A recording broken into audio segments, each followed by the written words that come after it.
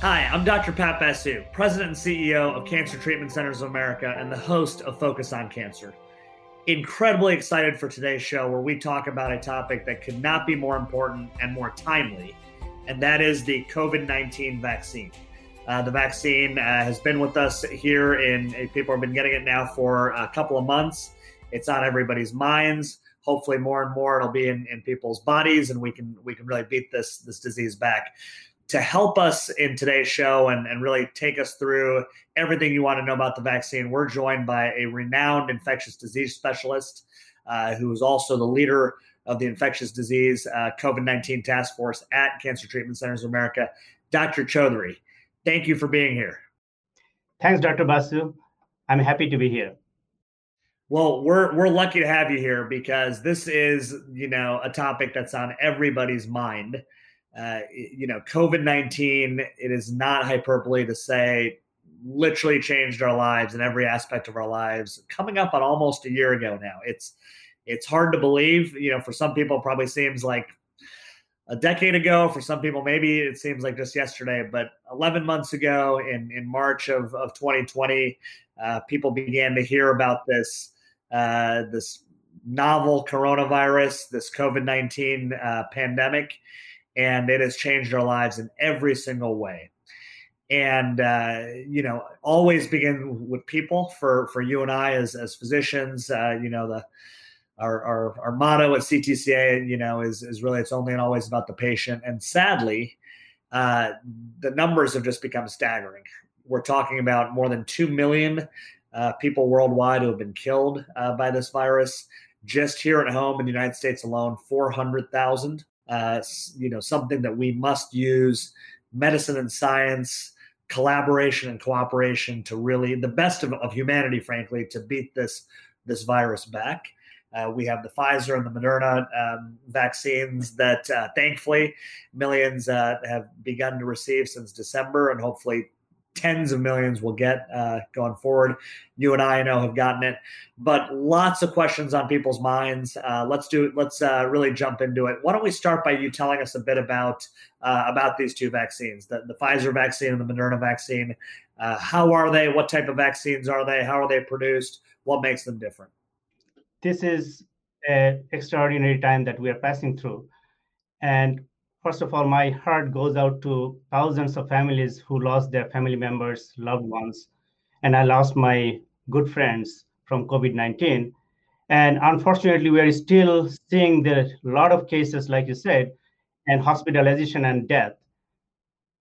This is the worst pandemic in 100 years. And, we are suffering. Our families are suffering. Our cancer patients are suffering. And cancer cannot wait. So basically, the vaccine that we have right now from Pfizer and Moderna, those are really extraordinary. What I mean by that is actually the vaccine traditionally and conventionally, we use either live virus, we kill them or make them weak, or take the antigen or protein of a particular pathogen and then inject to our body so our body can actually teach our immunity to fight against the virus or bacteria. But in this case, this is a very new technology. In this case, they're using called messenger RNA. And this messenger RNA is synthesized in the laboratory. What it does is actually, in the beginning, we know that every pathogen or viruses has a unique property and unique protein. And in this case, in COVID-19, there is a protein called spike protein, which is on the surface, and it is integrated into our cell and then cause all these problems. So the scientists actually sequence that code of that protein, spike protein, and then synthesize, like I said, in the laboratory, and then package it in a lipid nanoparticle, and then inject to our cell. Once we inject into our cell, we instruct our cell to make that spike-like protein. Once it is in the cell, it doesn't really go to the nucleus and it doesn't get embedded in our DNA. That is important to realize because it is in the cytoplasm. So it gets disintegrated eventually, but by that time, it actually teaches our immunity so we can make the antibody. So once we make the antibody, then in future, if people get infection, we are safe. Now, the Pfizer and BioNTech, uh, that the vaccine that we see right now is ready to and is enrolling and getting to people's arm, they actually have done their study and is published in peer-reviewed journal, and we know the data, and the data looks really fantastic. It is 90 to 95% effective and with a very low side effect. Now, you remember that we said that if the vaccine is more than 50% effective, we are pretty good. So this is kind of unexpected result, and it is just because that I think it is a new technology, and then we have did a lot of advancement in the science, and this is the product of our advancement of science and knowledge. And we are very lucky that we have these two vaccines and enrolling this vaccine to our population. So eventually, if we can get this vaccination done in our population, then we can actually completely eradicate this virus from our community. Fantastic. You're right. We absolutely are fortunate to have not just one but multiple vaccines now. So just kind of rewinding for a second there, we on this show have tried to make some everyday analogies to what we're describing, and so sometimes I've used the analogy of an infection or a virus being a sort of like a criminal or a foreign invader, if you will. And our immune system oftentimes just can't recognize it fast enough to replicate. So in some cases, a vaccine, I've used the metaphor is sort of like taking a photograph and producing a bunch of mugshots so that our defenses can react to it. Or when you have sort of a piece of clothing from the criminal, you give it to the dog, and the dog can go smell it. And so what you're saying is very important here, because there are a lot of myths around vaccines, and there's been a lot of changes in them. But to be clear, you're saying a couple things. Number one, that this is a synthetically manufactured vaccine. So just to be very clear for our listeners, it is not as if we're taking a live strain, of COVID and injecting it into people. Obviously, I know you know this, but I think it's important in this day and age when there's a lot of misinformation out there. So number one, it's a synthetic, you mentioned mRNA, messenger RNA, that's been manufactured. Number two, you mentioned that it's non-integrated, so it doesn't get integrated into the nucleus of the cell. So I think that's really important, just to illustrate for people why this is so safe. So it's not as if somebody's going to take this and then get COVID. There's a 0% chance of that happening because of exactly what you described. You mentioned efficacy, 95% efficacious, which is tremendous. You mentioned even above 50% would be good. Just give us a sense. What does that exactly mean to the average human being? Does that mean that out of 100 people who get the vaccine, 95 will get immune? Can you just tell us what those numbers actually mean in terms of 95% efficacy? This is, like you said, that we teaches our immune system to recognize the foreign invaders, so we can be safe if we get a real infection. If you look at these two vaccines trial, they have recruited about 75,000 volunteers, and 75,000 volunteers is pretty good number actually. And when they did it across the board in many countries and different ethnicity and different comorbidities and different population.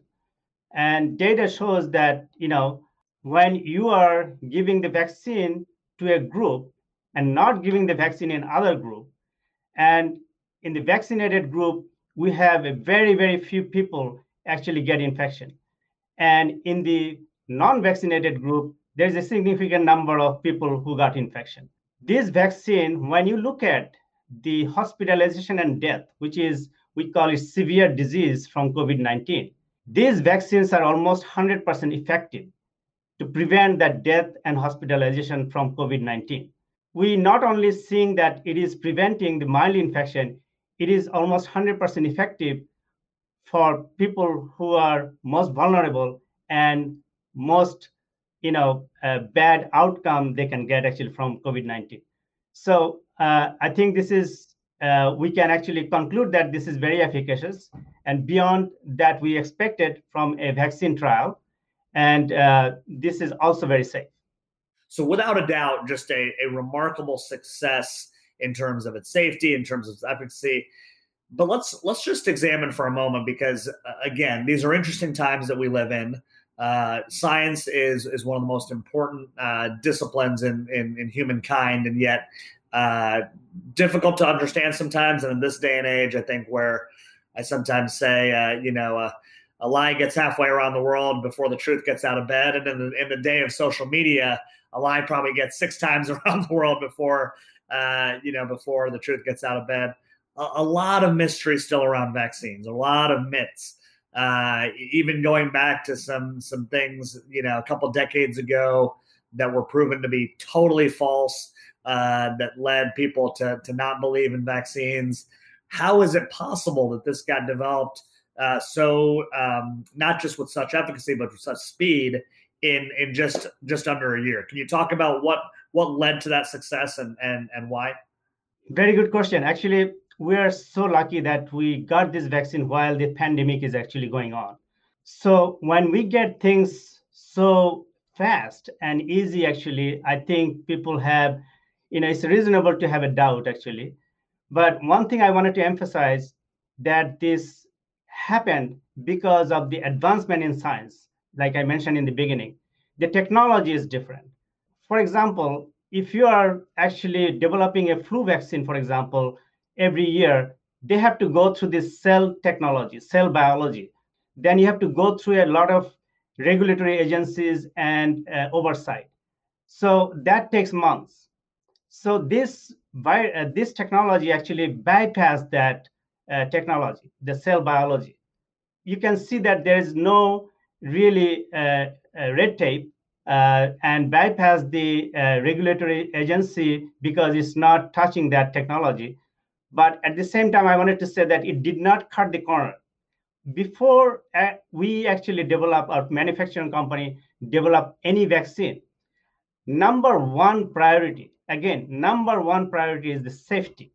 So you are injecting something, a foreign materials, to a healthy individual. You don't want to make that healthy individual sick. So that actually in our mind all the time.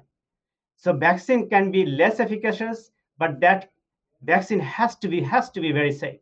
So that is the number one priority. So what happened is, actually, even though we got it less than a year, this vaccine went through every single the stages of the phase that is required. And we look at the efficacy and the safety data. And the safety data is not done by, or it's not looked at by the pharmaceutical company who make the vaccine. We have an independent body actually who oversight the safety data. So it is an independent group who look at this data, who look at the safety, and then approve and then submit that to FDA, and FDA gives the emergency authorization. So if we go through the process, if we go through all the rigorous process that is required for any drug or vaccine, you can be assured that it touched everything, and we feel very confident that it is efficacious and safe. Absolutely. The risk benefit analysis at the end of the day is a basic tenet of science. It's a basic tenet of leadership. It's a basic tenet, frankly, of decision making, is what is the risk and what is the benefit. And that very simple framework has frankly been missing in a lot of really, really important discussions. But what you're talking about here with respect to the vaccine is this: at a population level, you have millions of deaths and massive disruption of life due to this virus, versus getting the vaccine. Those are your choices. You can get the vaccine, and we can help return life to a better sense of normalcy with openness and activities and schools and restaurants. or we can not get the vaccine and continue to live in what has been a very chaotic and challenging year. The risk benefit certainly screams in favor of getting the vaccine to as many people as fast as possible. I think you've laid out a tremendous case for the safety, the idea that we have gone through massive phases of clinical trials, and now we have millions of people who have actually gotten these vaccines, and the data from them continue to show that this is incredibly safe. I'd be remiss if I did not point out that the CDC has apps such as the V-Safe app, where if you have received the vaccine, you can report any side effects that might have occurred. And it continues to be just a fast way for us to give people certainty around the safety of this vaccine. Just briefly, I think it's important to cover, in terms of revving up the immune system, why would somebody get an allergic reaction? Even though it's small, let's just say, as you mentioned, 1 in a million. What is going on? And can you sort of explain to our listeners? Is it the notion of your immune system sort of just getting hyperactivated? Why would one get an allergic reaction to a vaccine? Yes. So let me just clarify this. So when we get a vaccine, the vaccine is actually packaged in, like I said, lipid nanoparticle, and then for the stabilizing of the vaccine, which by the way, just for our listeners, so essentially, a lipid nanoparticle essentially means a sort of a very small fat surrounding molecule that basically encases it. Is just for the sake of our listeners. Sorry to interrupt you. Yep. Right. Sure. So and then we need to stabilize the vaccine. Messenger RNA. One disadvantage of messenger RNA is actually is very unstable. So over the years, scientists actually made sure that it is stable, and for that stability, they use some components. We call it polyethylene glycol.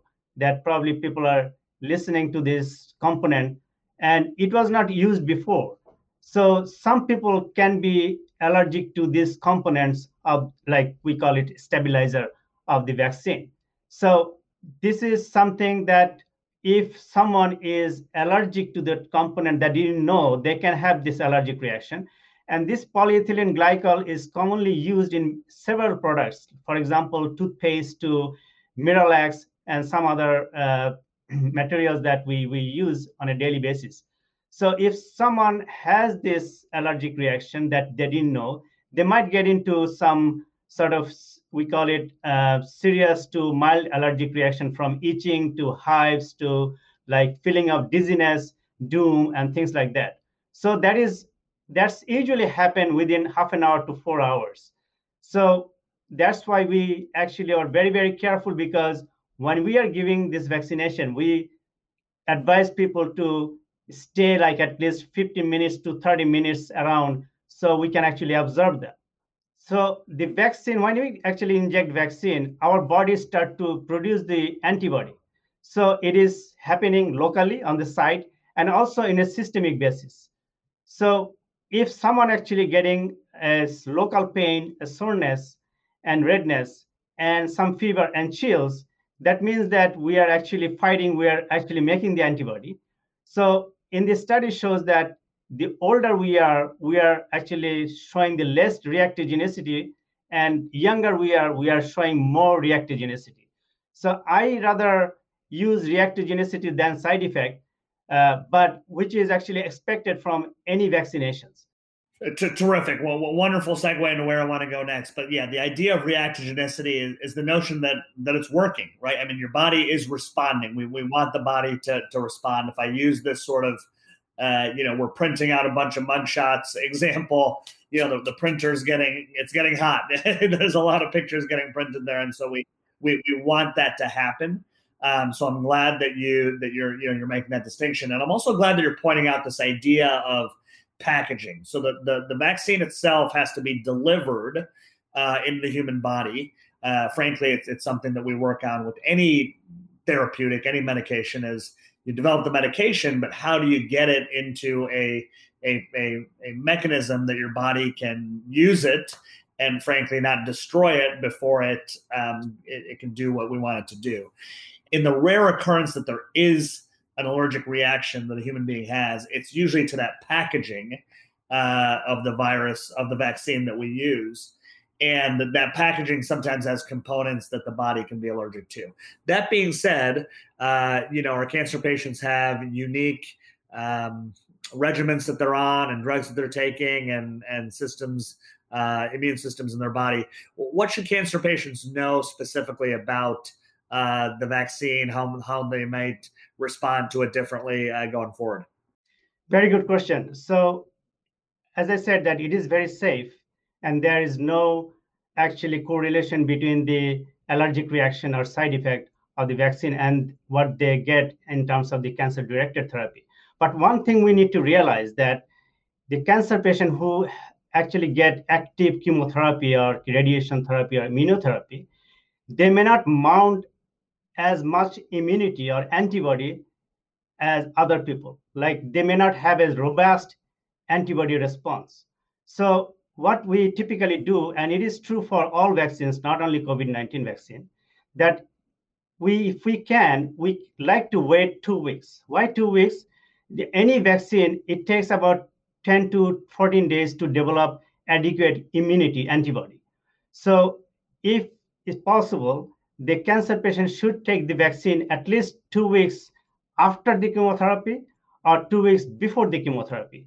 So I would say that please talk to your oncologist or infectious disease consultant and see what is the best time for you to take the vaccine.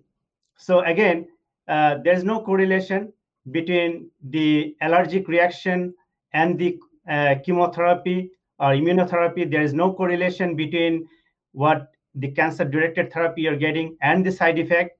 But it is true that the risk of COVID-19 and also bad outcome from COVID-19 is way higher than any kind of side effect or reactogenicity that you expect from the vaccines. Very, very helpful. I know we get these questions a lot from our cancer patients, in addition to when will they be able to access the vaccine and all sorts of questions. But just sticking with kind of this clinical realm. So, number one, no evidence of any, you've described where the allergic reactions can come from, which is that envelope or that sort of casing that we put the vaccine into. Nothing specifically about a cancer patient that would make them more allergic. Nothing specifically to suggest that there's an adverse interaction between an oncology drug that they may be taking. And ultimately, going back to your risk-benefit analysis, what you've laid out is that the risk of COVID being greater to a cancer patient, but the risk of a vaccine being tiny and equal across the board would lend itself towards saying that cancer patients indeed should be among the top of the list getting vaccinated. Would you agree with that statement? Well, absolutely. I think the category right now that we see, that 1C, which is very, very high in terms of the priority of the vaccines. And again, the priority of the vaccine actually done because we don't get the 200 million doses at the same time. So we are getting the batches of vaccines, and that's why we need to prioritize population, because we can't vaccinate every single Americans at the same time. So who are the vulnerable? Vulnerable, again, older individuals, more than 60, 65, people who have cancer, who are getting the immunosuppressions, and then other morbidities like diabetes and high blood pressure. So they're the one who are actually more vulnerable to get the bad outcome of the COVID-19. And as we know that most of the time, if you're healthy otherwise, if you're younger otherwise, then COVID-19 actually, in 80% cases, it is pretty mild. Only that 10 to 15% cases, we can actually see that, hospitalization and then other bad outcome. And it's not only me that I'm actually talking about. We know that American Society of Clinical Oncology, they also recommend that the cancer patient should get the vaccination as soon as possible. As you said at the beginning, cancer does not wait for COVID. We have spoken a lot about this concept of the shadow curve literally, tens of thousands, hundreds of thousands of patients perhaps that have had their cancer diagnoses delayed or missed because of COVID. And you've really laid out a case, as have every intelligent body out there. You mentioned the ASCO, the American Society of Clinical Oncology, and a whole bunch of other, really professional organizations saying that cancer patients should really be in that first line of patients to get vaccinated. I'm an optimistic realist, or a realistic optimist, either way. That being said, I think there's tremendous hope on the horizon here. This vaccine is the single greatest hope for us to put COVID-19 back in kind of into our history rather than into our present and future. Let's talk about what that's going to take at a population level. So, Dr. Fauci predicted that if we can get 70 to 85% of the public vaccinated by the end of the summer, that should be enough to really cause an exponential decline in the spread of this virus. Where are we right now in terms of population of population that's been vaccinated? Where do we need to get to really reach a tipping point where the population at large will be safer from COVID-19? When we wanted to eradicate a virus, an infection from a community, the pandemic, we need at least 70 to 80% population either immune by disease or immune by the vaccines. So immune by the disease is like the natural immunity, we call it, and then immunity by the vaccine is the acquired immunity. We are trying to vaccinate 100 million population in 100 days. So if that can be done, then we can actually see that in a couple of months, if I would like to be very, very optimistic, we can get it done, because we are getting not only these two vaccines, we are getting other vaccines too in our pipeline, and also they are done with the clinical study.